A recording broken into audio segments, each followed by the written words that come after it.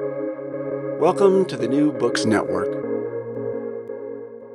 And you read at the end, it talks about how Kepler converted to Catholicism. Yeah. Right. And part of the reason that is for what O'Flaherty did. Right. Yeah.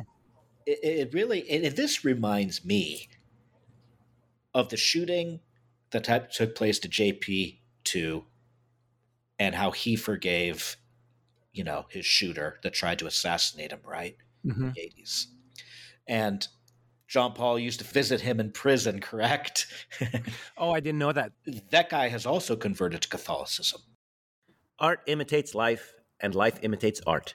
Today, Catholic writer and composer Jonathan Fessenden and I talk about two movies. One about Japanese Christians in the 17th century, Silence by Martin Scorsese, and one about the Nazi occupation of Rome in 1943, The Scarlet and the Black by Jerry London. Both beautiful, edifying, and fun. On Almost Good Catholics.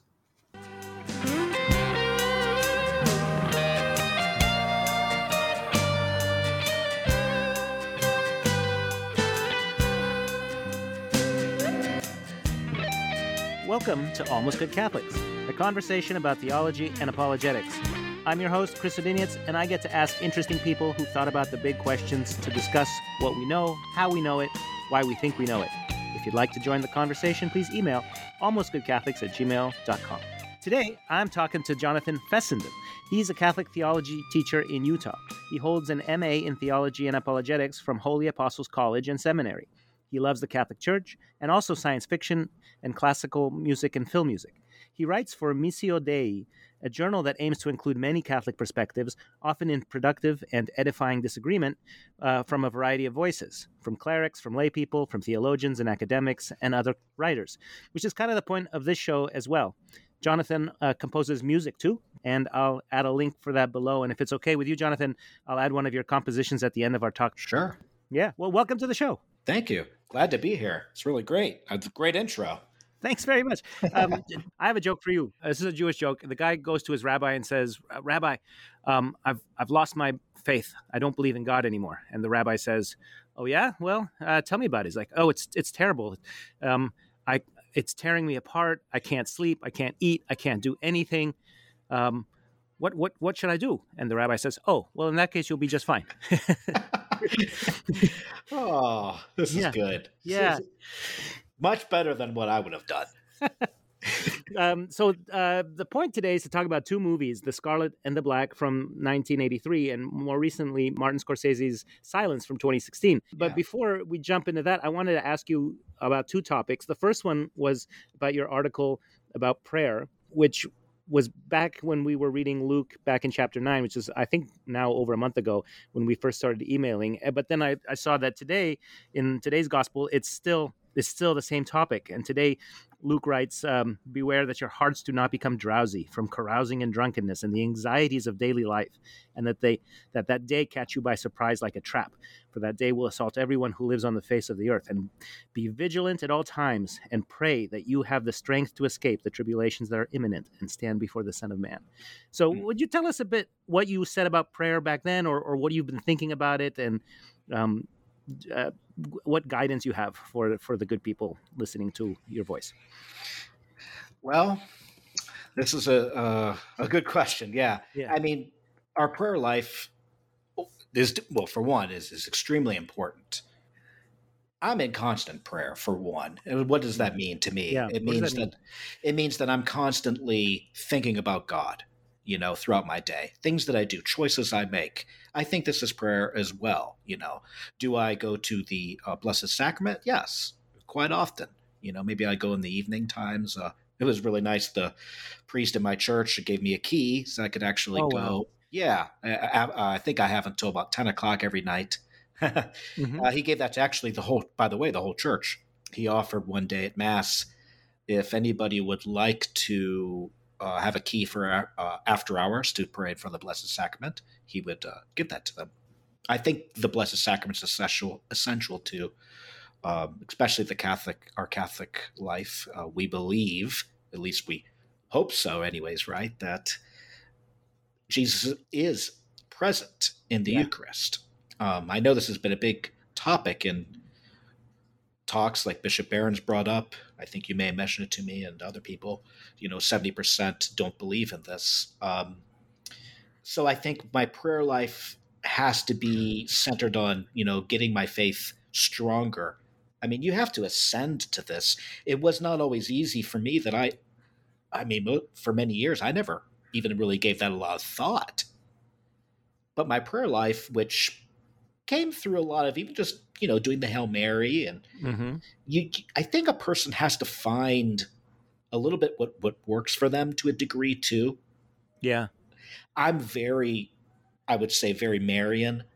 I love the rosary. I keep the rosary on me. I pray it on my way to. I did a tweet recently did pretty good and was like, hey, anybody pray the rosary in their car? A whole bunch of people were like, yeah, yeah. Some people, of course, were like, it's not the way I want to do it, and that's fine. I do that. Do you? Yeah, it's my commute is about 22 minutes or something, so it's really quite perfect. And then I have it in my pocket all day long. And I teach kids, and sometimes they can be quite difficult. So it's nice to have that in my pocket just to hold on to when I'm, being clement and merciful with some rowdy teenagers. Right. And so the prayer life is like, and I'm sure that I'm so glad to hear this. I feel like I'm not alone here, Yeah. I love praying it on my way to work. Sometimes I rush out of bed in the morning, jump in the shower, and get to work. In my mind, I want to wake up 20 minutes earlier and pray, okay?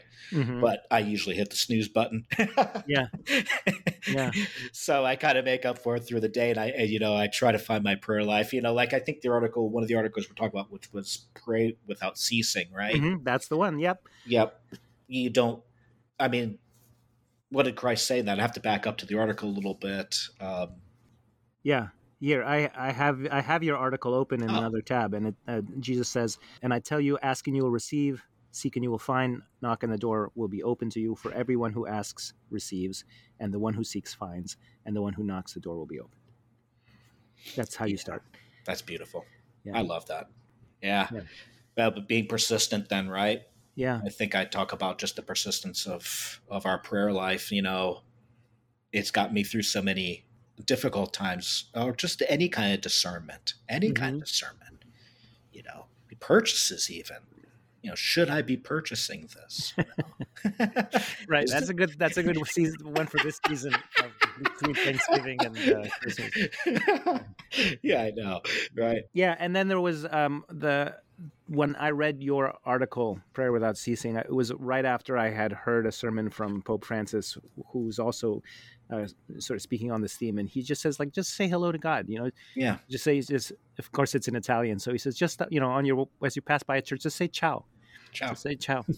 And I think of, speaking of movies, Robert De Niro in Bronx Tale, he always does the sign of the cross as he's driving his bus past the church. And I've started doing that too. And my kids do that now that they see me. Because like you said, there's the Eucharist is in the tabernacle, and that is the real presence.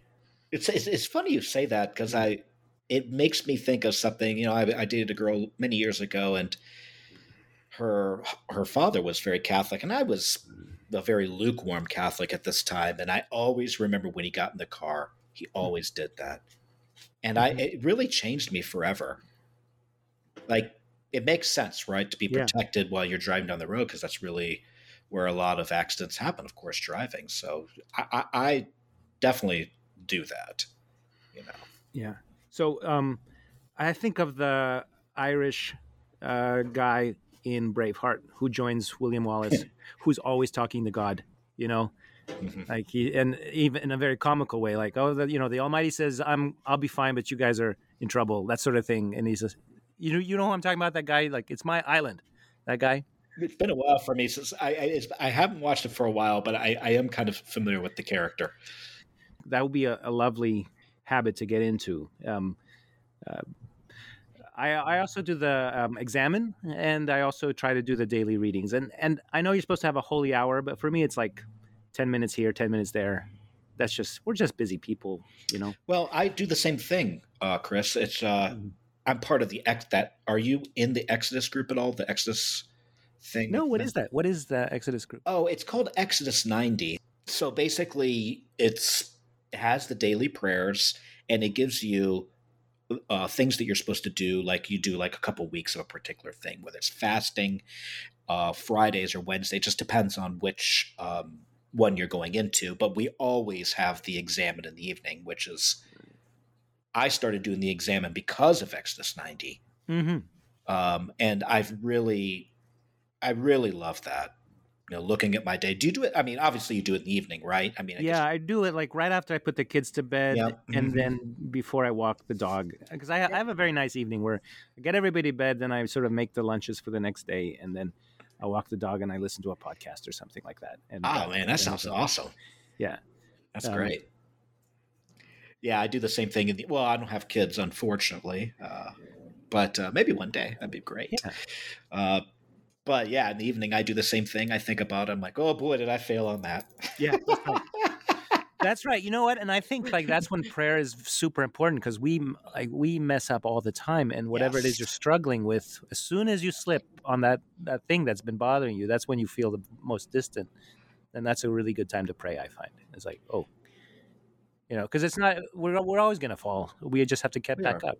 Yeah, and my prayer life, it really has made me, I hope, more humble. Looking at my flaws and just, I don't want to beat myself up too much all the time here, but, to know that it's like I'm planning on going to confession today, I know Christ will always forgive me for what I do. I try to do better all the time, but I think my prayer life definitely, it keeps me honest. Yeah. Yeah. Then let's talk about these two movies. So I watched The Scarlet and the Black because you recommended it in your column. I'd never seen it before. The other movie you recommended is A Man for All Seasons, which I haven't seen in many years, but I knew it. But and then you kindly agreed to come and talk that movie over with me, and then we'll also talk about Silence, which I saw earlier this year, and then talked about it with one of the advisors to Scorsese, whose name was Makoto Fujimura, all about that and the book it's based on. So I listened to that. Oh, good. It was really, really good.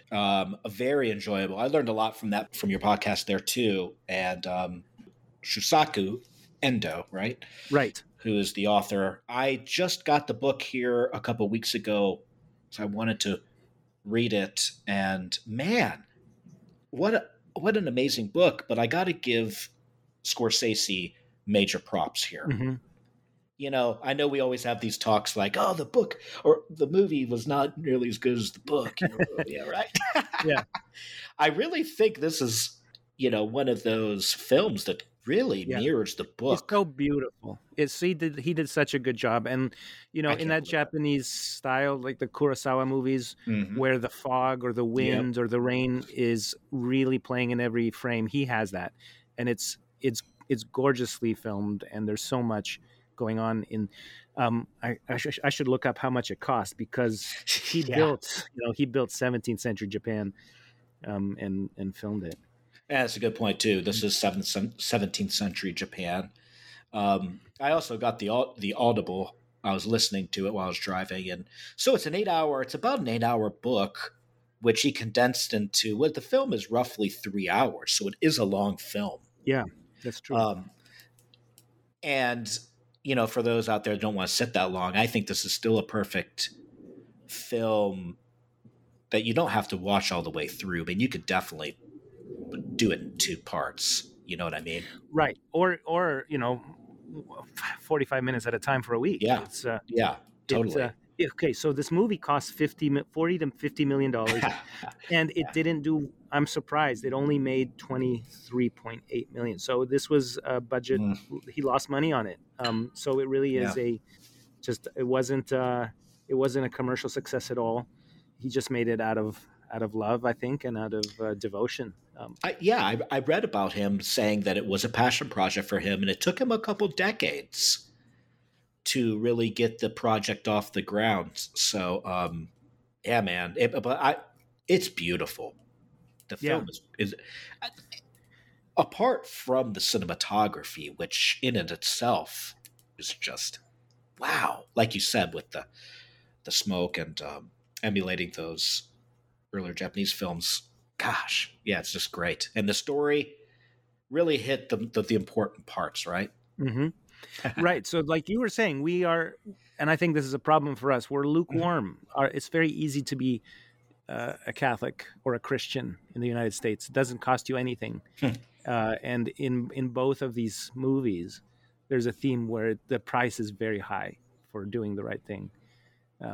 And so here we have Japanese people who, with very little, and this is historical, this is what actually happened, with very little time, became quite devoted, and then they were persecuted for it, and often paid with their lives in martyrdom. And their faith becomes an inspiration for these two priests. One thing I would like to say that I just found interesting about the story when I first saw it when it came out. What year did it come out, Chris? 2016. It's 2016. About 6 years old. I was not familiar with the Japanese persecution in this 16th century or 17th century Japan, right? Mm-hmm. I mean, essentially, from what I researched, Saint Xavier is the first Jesuit to get out there in the 16th century in Japan, right? And it's actually doing okay. This is what I've gathered my information on.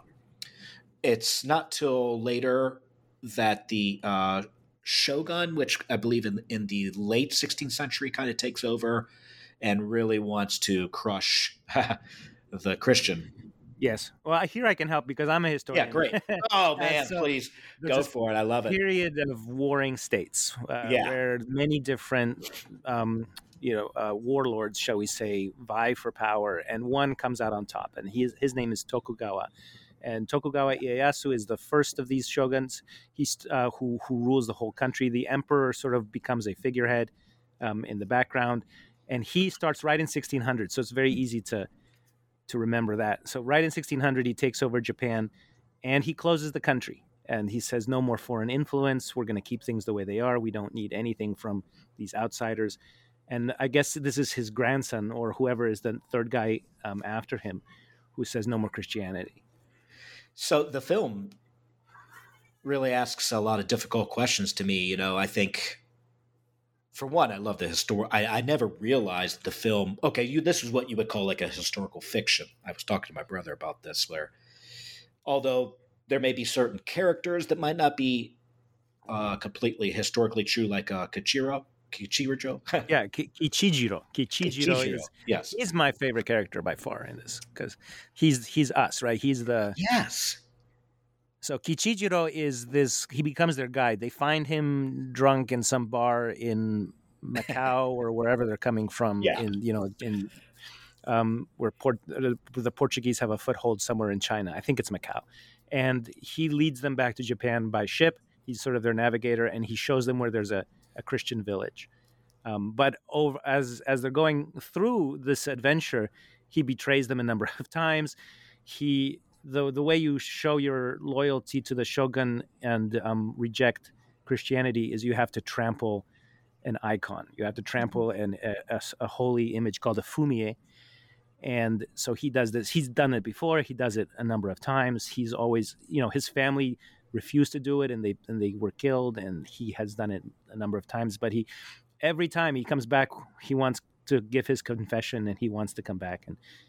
And so he sort of, through this weakness and repentance, he perseveres to the end of the movie. And he how does it end? He's still, even when the priest remains in Japan as a laicized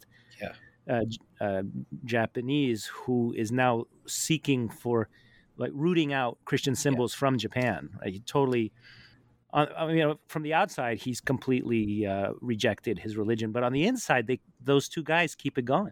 Yeah, they do. Yeah, I really love that. I mean, I think we all see some of ourselves in Kichijiro, right? Mm-hmm. At least I saw, and I struggle with that character at times. Bishop Barron spoke about this film too. I don't know if you watched. Oh no, I didn't watch it. What did Bishop Barron say? I mean, for one, it was beautiful what he said, brilliant. And I think one of the things he was talking about was it's really easy on film to look at something and say, "Ah, yeah, how dare you not? How dare you step on the face?" But when you have death, real death, facing you, I mean, look what like he had said. The real heroes of this film are the lay people. Yeah. And I really agree with that. I mean, there's so much character. We could do character analysis on everybody, right? In this Right. film, Father Ferreira, who's why they are there in the first place, right? I think you should explain that we follow two Jesuits, Yeah, Rodriguez and Garpe. yes, Garupe, and they are looking for their mentor, Father Ferreira, who they have Yeah. heard has apostatized, Yeah, and they don't believe it, of course. yeah, they don't. Father Ferreira is Liam Neeson, and he has apostatized, of course, and he's trying to and I think he really defends that decision to the younger priests. He's not faking it, or he's not conflicted. He's like, nah, Japan doesn't understand our faith, and Yeah, right. so that's a big disappointment. Okay, so they find for well, you were saying, I think they find Well, right. They're seeking him, but I was talking to my brother about this too, and we were talking about martyrs. How difficult. Which this is really in line with what Bishop Barron is saying about maybe not everybody is meant to martyr for the faith, though. It's really difficult to say. Like, would I be Kichijiro? I don't know if I could have gone on the cross like some of those Japanese laymen who died underwater slowly. I mean, this is an extreme persecution that, let's just be honest, it's scary. yeah. So Right, and then who knows what you'll do, right? That's what Barron's saying. It's like, hey, when the rubber meets the road. Yeah, it's like when I was we just went camping this week, and we went out into the desert on the Colorado River between Arizona and Nevada, and on one of the days we passed by the Hoover Dam, and there's this really beautiful bridge called the Tillman and McCallahan Bridge that goes over the Hoover Dam, and it's really high above the river, and like I felt. I had no problem crossing it, but then I sort of imagined, what if there were no railing? Or what if I had been closer to the edge? Like I could feel my body. I could feel fear in my body in a way that wasn't in my mind. And I could imagine like I saw a woman, a Japanese woman, a tourist, she couldn't move. Like her younger friend or daughter or niece or whoever was trying to help her walk, and she couldn't. She was paralyzed with fear, and like, who knows? Like, I don't know if you've seen Saving Private Ryan. Have you seen that one? Oh yeah, yeah. So Spielberg, right? And there's a character who we sort of like, and like at the end, there's a battle, and he's just paralyzed with fear. He can't move to rush to help his friends. How do I know I'm not that guy? Like, I've never been tested in such a way. What if I'm the guy who just can't move or can't, And again, I think this is what the brilliance of the story of Silence, which of course has historical roots into this, as you pointed out, what happened in Japan. Mm-hmm. I mean, I look at Father Rodriguez, another character. It's like I see a little bit of myself in all of these people. That's why I think this. I'm not surprised, by the way, that the film did not do well. It's long. It's Catholic. It's long. You do kind of have to have a disposition for it. Yeah, it's a movie that's like you're having a conversation with your. Yeah, this isn't if you want action packed. No, this is a story, but this is a story of depth. It's got so much heart in that film. Yeah. By the way, I didn't watch. I realized this is the third remake. Did you know that? No, I didn't even know it was the second remake until you told me. Yeah. Well, I started to watch the Japanese one from the 70s. From the 70s. It's 1971, actually. And I love their intro, which is very similar to the book, which I think in the book it gives like kind of what you were doing, a wonderful historical synopsis there before the book gets started, which I really love when they do that, right? It makes you understand what we're getting into here, time period. It's like, oh, so this really happened? Like the Japanese were really persecuting the Christians at this time? I've never heard this. Yeah. But there's a Portuguese remake as well. Oh, wow. Yeah. I think it's before. I think it's. I don't know. I don't want to say the date, but I'm pretty sure it's. Well, maybe I have it flipped, but I think it's before the '70s one. Yeah. So, in this movie, in the Scorsese one, everything that's in Portuguese is in English, Yes. right? So when we hear English, we imagine it's Portuguese, and of course, Japanese is Japanese. The villains in this movie are remarkable because they are so smooth, and they understand the Portuguese Christians way better than these two Jesuits understand Japan. And they speak Yeah. really good English. I mean, they speak really good Portuguese, which is portrayed as English, and they're sort of suave and that's got to be how the devil works, right? He can't be too. He has to be. He has to whisper, right? He has to. Yeah. The accuser has to, like sow doubts and like, why are you doing this? Why are you even? Just relax. Well, you're 100% right. It's like the devil, who can manifest in things that we hear in our planet, knows the Bible very well too. So those guys knew the Christian doctrine very, very well. Yeah. Which is to your point. Yeah. So the main villain is the Inquisitor. Yeah. Who's this old man and weirdly smiley, like disturbingly smiley. So, yeah. And then he has this assistant who's called the Interpreter. And that guy's just even more masterful in his arguments and certainly in his language. Oh my gosh, yeah. Those guys. Yeah, this is where it gets kind of fun in some ways for film wise. These antagonists and everything. Wow, it's right. And so we live in a society where there's no price for our faith. I was talking to a guy in Pakistan some months ago, and he was saying, like, no, we have Islamic anti-blasphemy laws where people get arrested, or there's real persecution for being a Christian. And of course, there's parts of the world where you get your head cut off for being a Christian, or enslaved and things like that. Places controlled by, I don't know, ISIS or equivalent groups. So we have this lukewarm problem. We do. What else shall we say about this? Because I want to contrast it with the other one. The lukewarm problem, or do you want to go into the Scarlet and the Black? Yeah, let's introduce the Scarlet and the Black, and maybe we can. Because conversely, Scarlet and the Black doesn't. I found the characters there to be much more straightforward. Would you tell us about it? Because I found out about this movie from you. Yeah.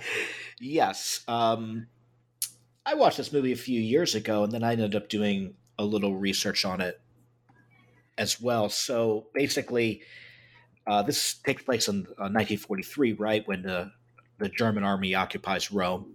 Mm-hmm. And we have Pope Pius the 12th here, right? Mm-hmm. That's the Pope at the current time. So the two characters you have there is Monsignor O'Flaherty, right, which is played by Gregory Peck. Mm-hmm. And then I guess it's General Kappler, right, who's played by... he is an SS Obersturmbannführer, which I think is a colonel. Yeah, you're right. Lieutenant Colonel, right. Okay, yeah. Who kind of heads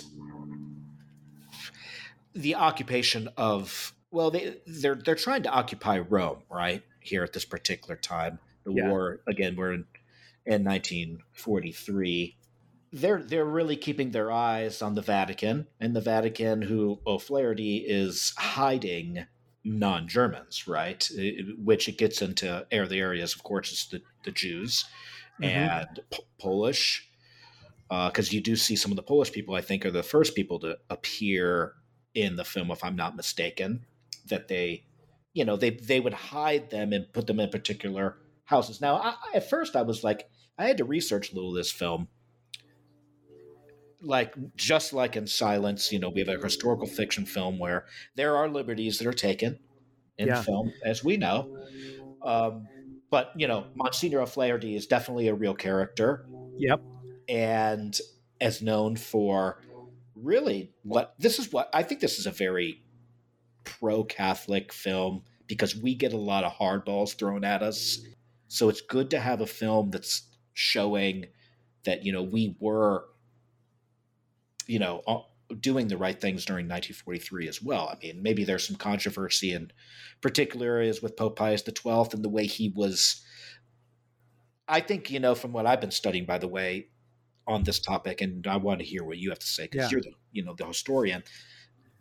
That sometimes you don't talk too much, right? But I think the actions in this film really prove the love of the Catholic Church and what the Catholic Church is about. For sure. I totally agree. And the conflict of what to do doesn't happen within a person the way it does for Father Rodriguez in Silence. It happens between characters, where Father or Monsignor O'Flaherty is just a classic Hollywood hero. I'm sure this movie made tons of money because he is, he knows exactly what he's going to do. He never gives up. He never doubts. He outfoxes the Nazis at every turn. He's a master of disguise. He's, he's got to be in his 50s or something, but he's a boxer and he can knock down the Swiss guards while they're practicing, and he's just so charming and such a, Hollywood hero. It fits the tropes that we're familiar with in action movies. Whereas Pope Pius XII, he's not sure what to do because he's supposed to be this moral voice, but he's afraid of losing the Vatican and whatever standing he is. He's trying to be a diplomat, and I think that's the question that I think we should hold for both of them. There's a moment where the Pope has got Monsignor O'Flaherty looking through. In the basement, looking at old art, and it's Monsignor O'Flaherty who says, what is our duty when we come face to face with evil, right? Yeah. And for the Pope, it's much more complicated. For the Monsignor, it's very clear because he's hiding these people, and the Pope lets him do it, right? Because the Pope could say, "You must obey," and we're not playing this game. We're going to be diplomatic, and the Nazis are just our occupying force. But he lets him do that, I think. So, yeah, I think this is this is a fun film, by the way, too, in many ways. I mean, there's some Hollywood, as you mentioned, there's Hollywood aspects to it, and I believe it's also based off of a book, which it must be. It is the name of the book is the Scarlet Pimpernel of the Vatican, and as you could tell, it's very much following in the Scarlet Pimpernel kind of thing, disguises. Right, because the Scarlet Pimpernel was smuggling aristocrats out during the French Revolution, during the Terror, right? There you go. Yeah, exactly. So this is where that story really unites with that one. I don't want to jump too far to the end, but I will just say I'm going to anyways. To me, the ending is what is the most breathtaking part of the film, the most important part of the film. I mean, all this. It really talks about the Christian dilemmas, right? I mean, do you remember the end is really where, the truth really comes here. Now Kepler meets O'Flaherty, right? Mm-hmm. I'm forgetting where they meet. Somewhere at night, right? On the battlements. And I want to say that I think the Colosseum, yeah. And he really asks for forgiveness, right? Mm-hmm. And a favor. And the favor. Yes. But to me, and O'Flaherty, who has a little bit of a hot Irish side of him, which, can't blame him. Yeah. It's like, how dare you? You want me to be nice to you now? Yeah. So we know, because we're watching it 40 years or 80 years after the event and 40 years after it was made, we know the Germans are not going to stay there very long. It's 1943, right? Patton is already in Sicily, right? The Americans are coming, and the Reich is getting rolled up and the Russians are coming, and soon the Americans will be in France and all that. So we know this is a short-lived occupation. But Kepler, I mean, he's interesting because he really believes that he owns Rome. He has this love affair with that city because he saw it when he was young, and he always wanted to live there. And he's showing it to his children often. This is ours. The Third Reich will last 1,000 years. We own it. But that comes to an end. Yeah, it does. And as the Americans are coming up the peninsula or whatever, he has to leave, and he asks he knows he's going to be arrested because he can't evacuate since he's the commanding officer, and he asks Father O'Flaherty to please smuggle out his wife and kids to Switzerland. Yeah, which when they're having that meeting prior, right, in the Colosseum. Mm-hmm. O'Flaherty, I didn't really. I think the first time watching it, I didn't think he would really do that. Right? Yeah, I didn't think it would. I didn't think so either. This was my first time watching it. Yeah, and then you see Kepler in prison, who ends up being in prison for the rest of his life. There's a very interesting part. I love this part of the story. If you remember, and you read at the end, it talks about how Kepler converted to Catholicism. Yeah. Right. And part of the reason that is for what O'Flaherty did. Right. Yeah. It really, and this reminds me of the shooting that took place to JP2 and how he forgave, his shooter that tried to assassinate him, right? Mm-hmm. In the 80s. And John Paul used to visit him in prison, correct? Oh, I didn't know that. That guy has also converted to Catholicism. I did not know that. Yeah. And as a matter of fact, I've stayed up on this for years. He's wanting to become a priest. I don't know where this is at right now, but I believe he has finally been let out of prison. So through the miracle of the internet, his name is Mehmed Ali Adja, maybe? Yeah. He's a Turkish assassin. He converted to the Roman Catholic Church on May 13th, 2007. May 13th, I believe, is the day he shot the Pope, right? That is the feast of Fatima, right? Which is why the bullet is now in the crown of that little statue in Fatima. Yeah. Right, they put that there. Isn't that inspiring? Yeah. The assassin arrived in the Vatican City in 2014 to lay flowers on the canonized John Paul II's tomb. That's amazing. I did not know that. Yeah. That's what when I saw the story, that's why I really, and this was before I even wrote that little, small piece that I did very earlier on this film, The Scarlet and the Black, which that title I'm still a little confused about. There's some, who's the Scarlet, who's the Black? Well, I think they're both, right? Because the Monsignor wears scarlet and black, and the Nazis, the SS, wear scarlet and black. And so, right? And that's the famous line by Solzhenitsyn, that the line of good and evil runs through the center of every heart. Like, we are all the scarlet, we are all the black, which I think is what Silence does, and this movie sort of, like, if there's one character who actually changes, it's Kepler, right? He becomes a Catholic at the end. He asks for mercy and pardon. It's that guy, because he's so abusive. He's so possessive. He's, the idea that you own a city, you treat it like you're and there's a moment where he's like, the pressure's on him to find where are these Catholics hiding the Jews? Where are these Catholics hiding the POWs? Like, he would fly into a rage and he'd yell at his children. He has a very abusive kind of streak in him, Most definitely. And that I found Christopher Plummer, I mean, he did such a great job. But I think that's the moral: is we're all Christopher Plummer. We're all Nazis, but we can all we can all be Monsignor O'Flaherty. We can. I think that's a real, hard topic to understand. I mean, we all have the potential, to free will, right? Yeah. To be evil, to be on that side. Right. So what's the difference between Judas and St. Peter, right? Judas betrays Jesus for 30 pieces of silver.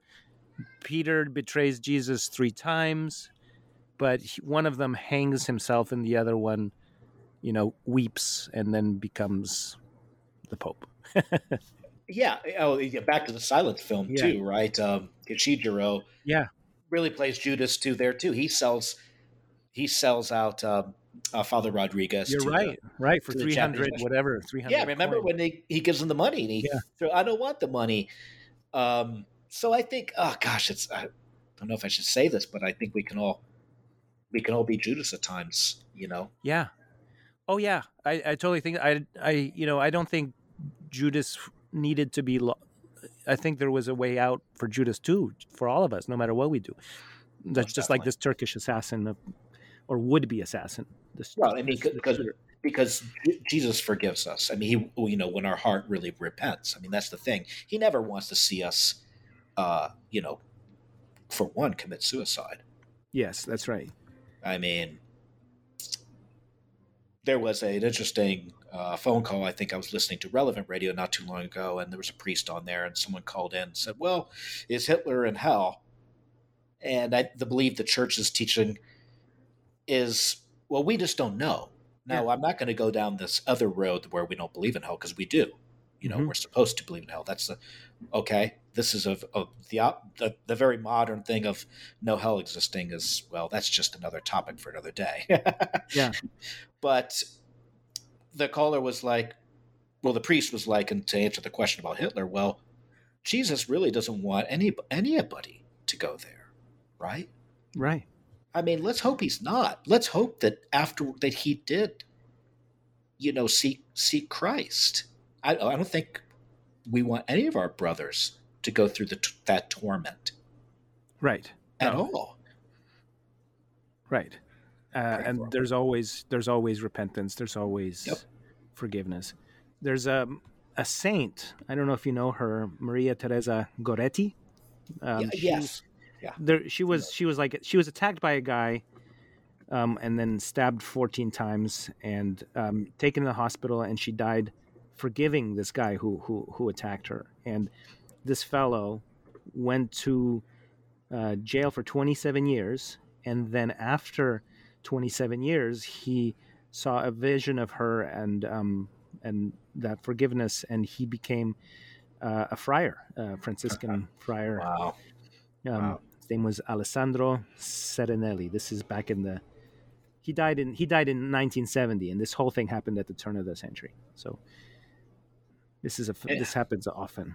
It does. I mean, it happened, but I don't have anything as dramatic like that. But my conversion too, back to Catholicism, I was very lukewarm. Going back on the topic of lukewarm, for so many years in Los Angeles, where I lived and did music, and I'm just glad that God never gave up on me. Yeah. Amen. So how old were you when you converted to Catholicism? Well, I never reverted, I should say. Yeah, I should say reverted. So I'd say it was about 8 years ago. So I was like 40, 39. Mm-hmm. And I just saw so much, I think like many people, you're going to go two ways. And I'm not trying to diss California here. Okay. For my Californians. Yeah. But there is some elements to certain things. It's very self-centered, at least in the area I was at. Very, very narcissistic. And it's, it's just not really... You can see even with the Hollywood stars, which is kind of a little bit true. It's like you got guys like Mark Wahlberg now who are coming forward much later in his career, right? Mm-hmm. He couldn't have did that early on. Yeah. Right. No, it's right. Especially LA, where you were, and everything is expensive, and everybody's beautiful, and they all spend all this time, keeping up appearances and following the latest trend. And I think that's anywhere where there's a lot of wealth. And I wasn't happy during those times. Yeah. The truth is like many musicians, I know this, and a lot of artists, they're always, I have to be famous, or I have to put my name on this. I went through that for many years, feeling like I had to, have a name and all this stuff. And once I really just surrendered again to God and didn't really care about so much of the worldly rewards, I saw that my soul and the people around me is much more important. Yeah. These are bigger issues than the cars and the money. Yeah. And the fame. Right. Well, we don't want to give up on people that are, might be in this lifestyle, though, as we've just discussed with all these characters, right? Yeah, and I also think this for me also, this is a more reflective season. I'm also in my 40s. I think when you're younger, you're still playing that game. You're in the world, you're chasing its prizes, and as you get a Yeah. little older, you're like, well, maybe that's not going to work out. Or I tried to do this, and what is it all about? It can't be these things, because these things, even if you achieve them, they are ephemeral, or they slip through your fingers, or there's always something else you want to get next. And I think I could have probably done that a little younger in my life had I been, guided a little differently. I mean, I don't think there's anything wrong with, having a good business, for instance, and being successful. But as we said at the top of this program, if God is not at the top of this, there's just, it lacks very much, to me and to many, and to most of my Catholic friends that I know, right? The lukewarm, you can't really serve two masters here, can you? That's right. That's right. And Bishop Barron says this all the time, right? It's like the Yeah. Bob Dylan song, you're going to serve somebody. You're going to serve somebody. Even if even if you think this is your great idea, that you're going to chase this dream and be successful in X, Y, or Z, you're still serving somebody. So there's no perfect master. Every master is not interested in your well-being, except for one. and me serving God now helps my decisions, helps me make better decisions. Doesn't mean, as you know, and all Catholics know, of this, there's trials, there's hard times, but it really makes it a lot easier, a lot more peaceful, with my decision making, having a prayer life, praying ceasefully, as we talked about, looking at quality films. Yeah. My brother was just telling me, it's like, gosh, it's almost like food. What you put into your body. What are you waking up in the morning doing? What are you looking at first thing of the day? Are you looking in the news and absorbing that? I'm not saying this or that about what you should be doing to anybody, but I think there is a lot of garbage we have to be careful of, right? Mm-hmm. A lot of, but if we want to use the analogy of food here, are we going to eat junk food? Are we going to put good food into our body? That's why I like this film Silence so much. Yeah. That is food for the soul through entertainment of film media, which, as we know, is extremely toxic these days. Yeah, that's true. It'll sell you some false gods for sure. Yeah, they're peddling at every turn anti-Christian, things on, just turn the TV right now, you'll find it. Yeah. So it's nice to find something that is makes you feel good after you watch it, even though both of these films can be sad, and I think happy and sad. Wouldn't you say? I agree. And the Scarlet and the Black is I wonder if it was like over several nights, because it was made for television. This is back when some movies were, Yeah. like what's the other one right at that time? Jesus of Nazareth, right, by Franco Zeffirelli, a supremely beautiful movie, but also made for television, and you would sort of watch it over a bunch of nights. And this is back when people would watch, the same. It wasn't, not everything was streaming. Everybody would sit down at 8 p.m. and watch the same thing, and then talk about it the next day. And so the Scarlet and the Black is made to appeal to a very broad audience. It has a lot of familiar actors. The other Nazi who's there with Christopher Plummer is a Bond villain. I think he's General Gogol from a couple of the movies, also back at exactly that time. There's another Nazi in there who plays a Nazi in Indiana Jones Part 3. Wow. So there's a lot of faces, and you'd be like, oh, I've seen that guy. I've seen that guy. The young airman, the young American who falls in love with the Italian girl. He plays Felix Leiter in a different Bond movie. So did he? Oh my gosh! Yeah, he was in Living Daylights, the Timothy Dalton one. So I kept seeing these people. I love that one. I love that one. That's my favorite too. And even though people don't like Timothy Dalton so well, that's my favorite story. I met Timothy in California. He was actually in the music scene when I was in a band, the lead singer knew him pretty well. He actually came. He actually was at my house, That's fantastic. and he drove a Saab, I believe. He wasn't any rolling up in any big kind of car. Just he liked a very simple Saab, and he was very nice. Yeah, I really like him. And I told my friend, I was like, "Oh, that's like he's my favorite Bond," and she's like, "Really?" Yeah, he only had two of them, and they're not the ones people remember, but that one is my favorite. And that's Felix Leiter, the guy on the boat, and who like pulls up in the convertible, and Bond jumps in. That's the young American airman who is hiding with Juliana. I think her name is Juliana, in her apartment, and her beautiful daughter, right? Oh yes, Yeah, yes. I would have married her too. Yes. Yeah, if she would have me. But yeah, and then I think the strangest casting choice is that Christopher Plummer is a Nazi right after he played a Nazi in The Sound of Music. And not only that, but his daughter is Liesel in this movie, and his daughter is Liesel in The Sound of Music, right? And I didn't even put that together. Here I am flipping the names around. Yeah. So no, but it like, and then in The Sound of Music, of course, he and Julie Andrews escaped to Switzerland from Austria from the Nazis, and here his family escapes to Switzerland as Nazis from the Americans. So there's such a that, and I don't even know why they did that, except for that it must have actually happened, and this is supposed to be a historical picture. So they probably would have loved to name that kid something other than Liesel, but because her name was probably Liesel, they had to do it. My gosh, that's really interesting. I don't remember this. I remember a lot of films growing up, by the way, that were on TV. Mm-hmm. And it sounds like you didn't either. I don't remember this being a big deal because it was 1983, right? Yeah, I was too young. I was 6. Okay, yeah. I'm a little older than you, so yeah, I don't remember. I certainly don't remember this. I remember like Shogun being on. Remember this one? Yeah, same idea, right?